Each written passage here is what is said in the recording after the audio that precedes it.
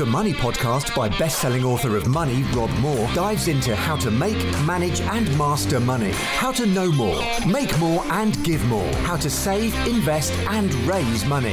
The Money Podcast is for anyone who wants to make more money in a job, profession or passion. For money masters and money disasters. They say money doesn't make you happy. Rob says it does.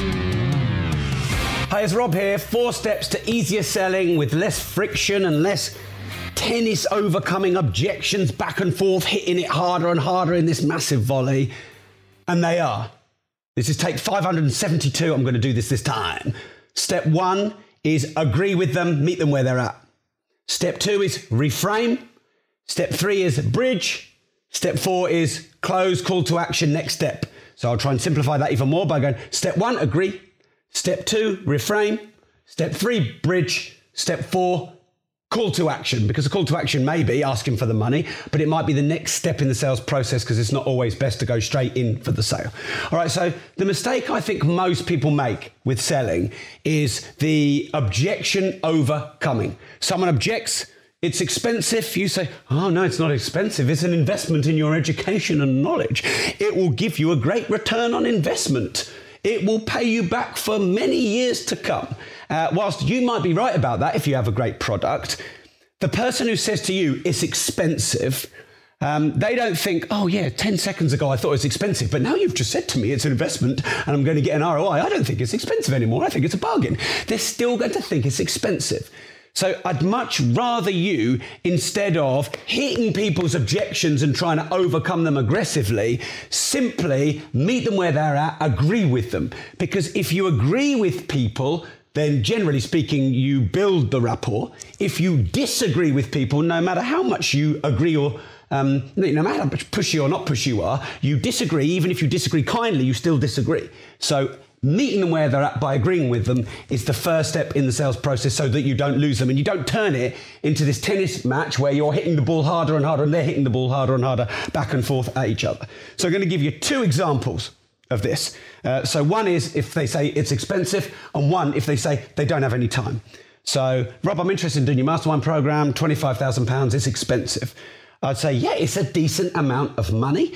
And it's because it's that amount of money that it attracts the right peers and mentors in your group to take you to the next level.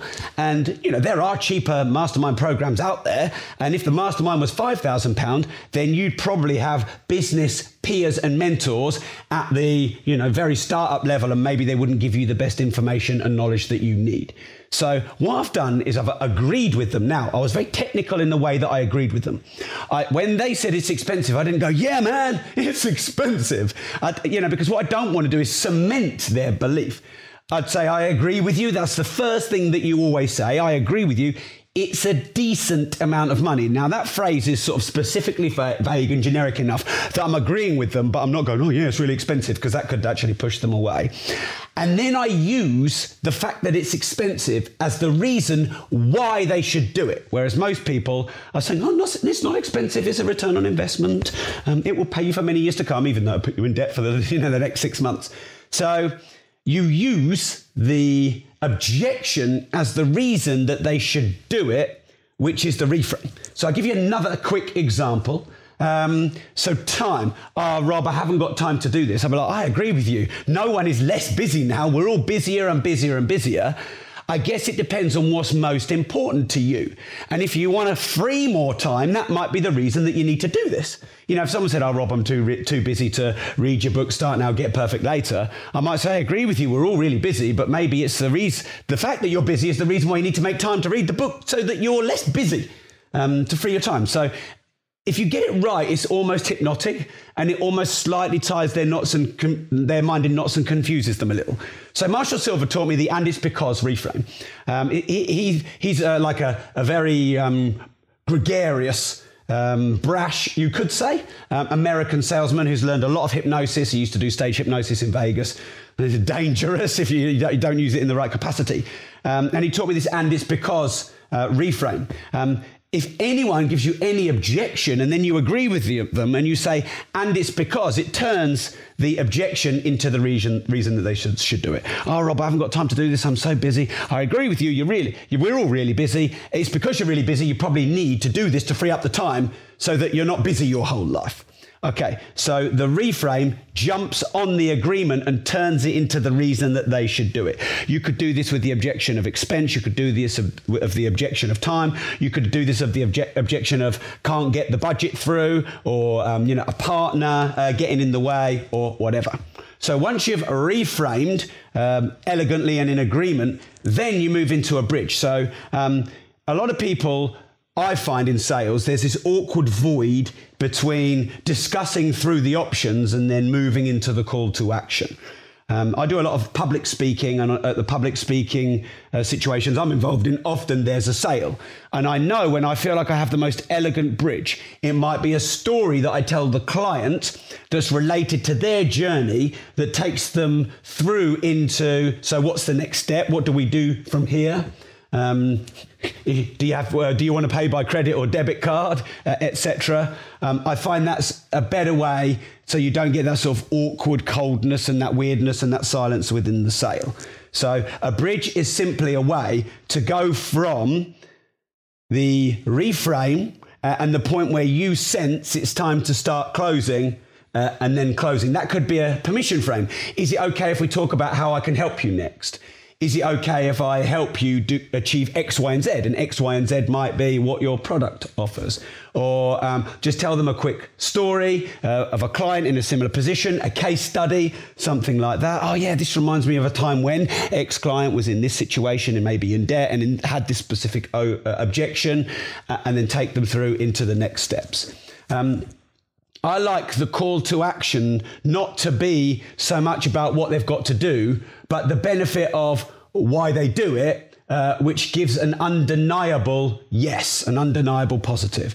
So instead of saying, hey, do you want to do my podcast course? I might say something like, would you like to be a media influencer, and would you like to reach millions of people in hundreds of countries? Because no one's going to say, if they want to do a podcast course, if they're interested in that, no, I don't want to be an influencer, and no, I don't want to reach anyone. And then I'd say, in that case, is it okay if we talk about next steps doing my podcast course? So that would be a nice bridge. It's only a couple of sentences, but it just dances you into the sale rather than that awkward sort of push. So I'll try and say that again. So instead of saying, do you want to do my podcast course? I might say, would you like some help becoming a global influencer, possibly reaching millions of people in hundreds of countries? Notice my words here are very carefully phrased. Possibly, because you can't guarantee that, but they won't hear that, but you don't want to make false promises.